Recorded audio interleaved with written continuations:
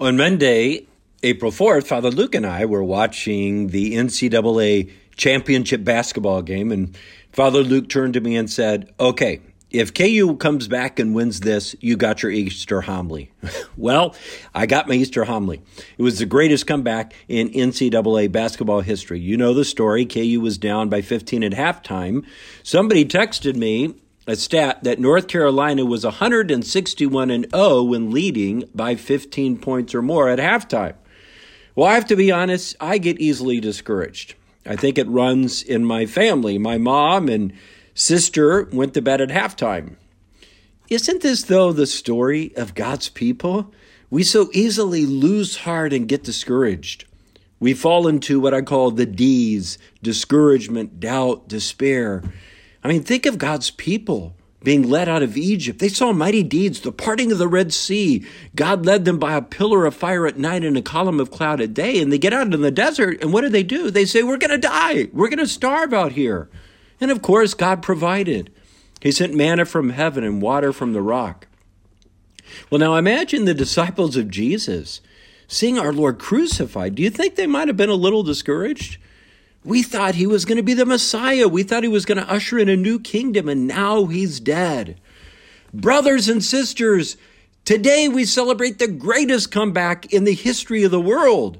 Jesus rose from the dead.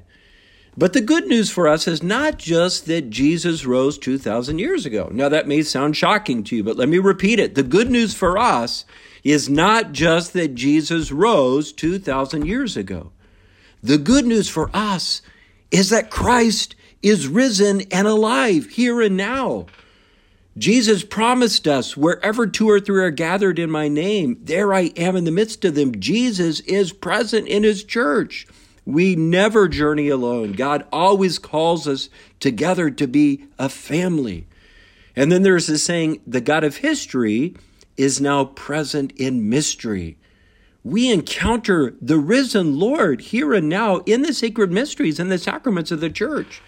Baptism is the Easter sacrament. When we were baptized, we actually died with Christ. Our old life of sin was washed away, and we rose to new life with Christ. Jesus is alive and risen in our soul from our baptism. Now, if we've ever fallen from our baptismal grace, we encounter the risen Lord in the sacrament of reconciliation. Jesus is there to heal and forgive us. And then it's here in the most holy Eucharist. Jesus fulfills his promise. "I am with you always, even to the end of time." Jesus was very clear. He didn't mince words. He says, "My flesh is true food. My blood is true drink." When we come up for Holy Communion, we're encountering the risen Lord. Now, what happens if we really open our hearts to Jesus, the risen Christ? Well, this is what St. Paul tells us in the letter to the Romans, chapter 6. "Brothers and sisters, Jesus Christ rose from the dead so that we might live in newness of life." Jesus rose so that we might live in newness of life. Well, what is this new life that God wants us to have? Well, Paul tells us, with Christ in our lives, he says, we are no longer in slavery to sin. Some years ago, Monsignor Charles Pope, he's a very evangelical preacher, gave a retreat for the priests, and he says, I think most Christians today have more faith in Tylenol than they do in Jesus.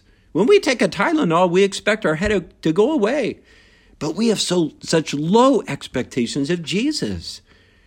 Jesus can truly deliver us from the bondage of our sin. I can give up my own testimony that I've experienced Christ's deliverance. And if we don't believe that Jesus can free us from our sin, then we empty the cross of its saving power. Listen to the words of St. Ignatius of Loyola.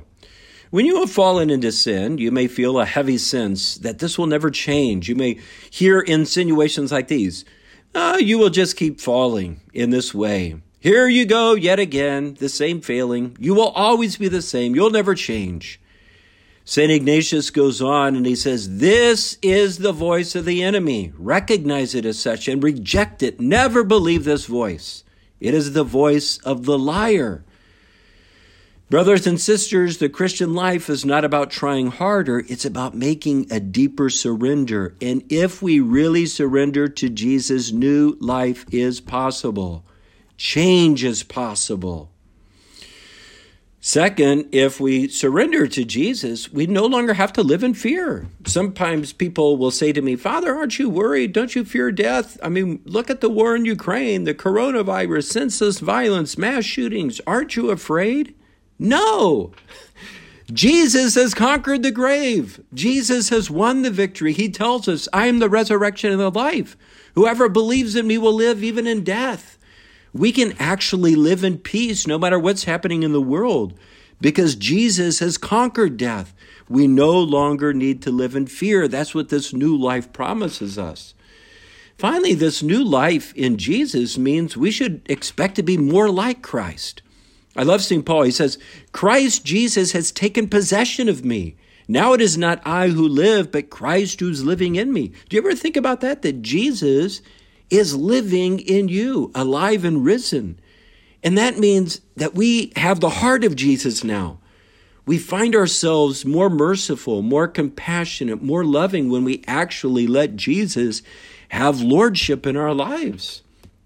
We put on the mind of Christ. We actually start having thoughts that are holy, not just of ourselves. We put on the eyes of Christ. We start seeing other people's. In our pride, we don't often see beyond ourselves. But now we see others and we have that new heart to love others and meet them in their need. We take on the ears of Christ. We start hearing things we never thought we would hear. The Word of God pierces our hearts in a new way. We start to hear the inspirations of the Holy Spirit. This is the new transformed life in Christ that's possible. Jesus is alive and risen. No matter what our past, no matter what we've done, a new life in Christ is possible. A life freed from the old life of sin. We don't have to live our old life anymore. A life freed from fear, and a life in which we become more like our risen Savior. Hallelujah.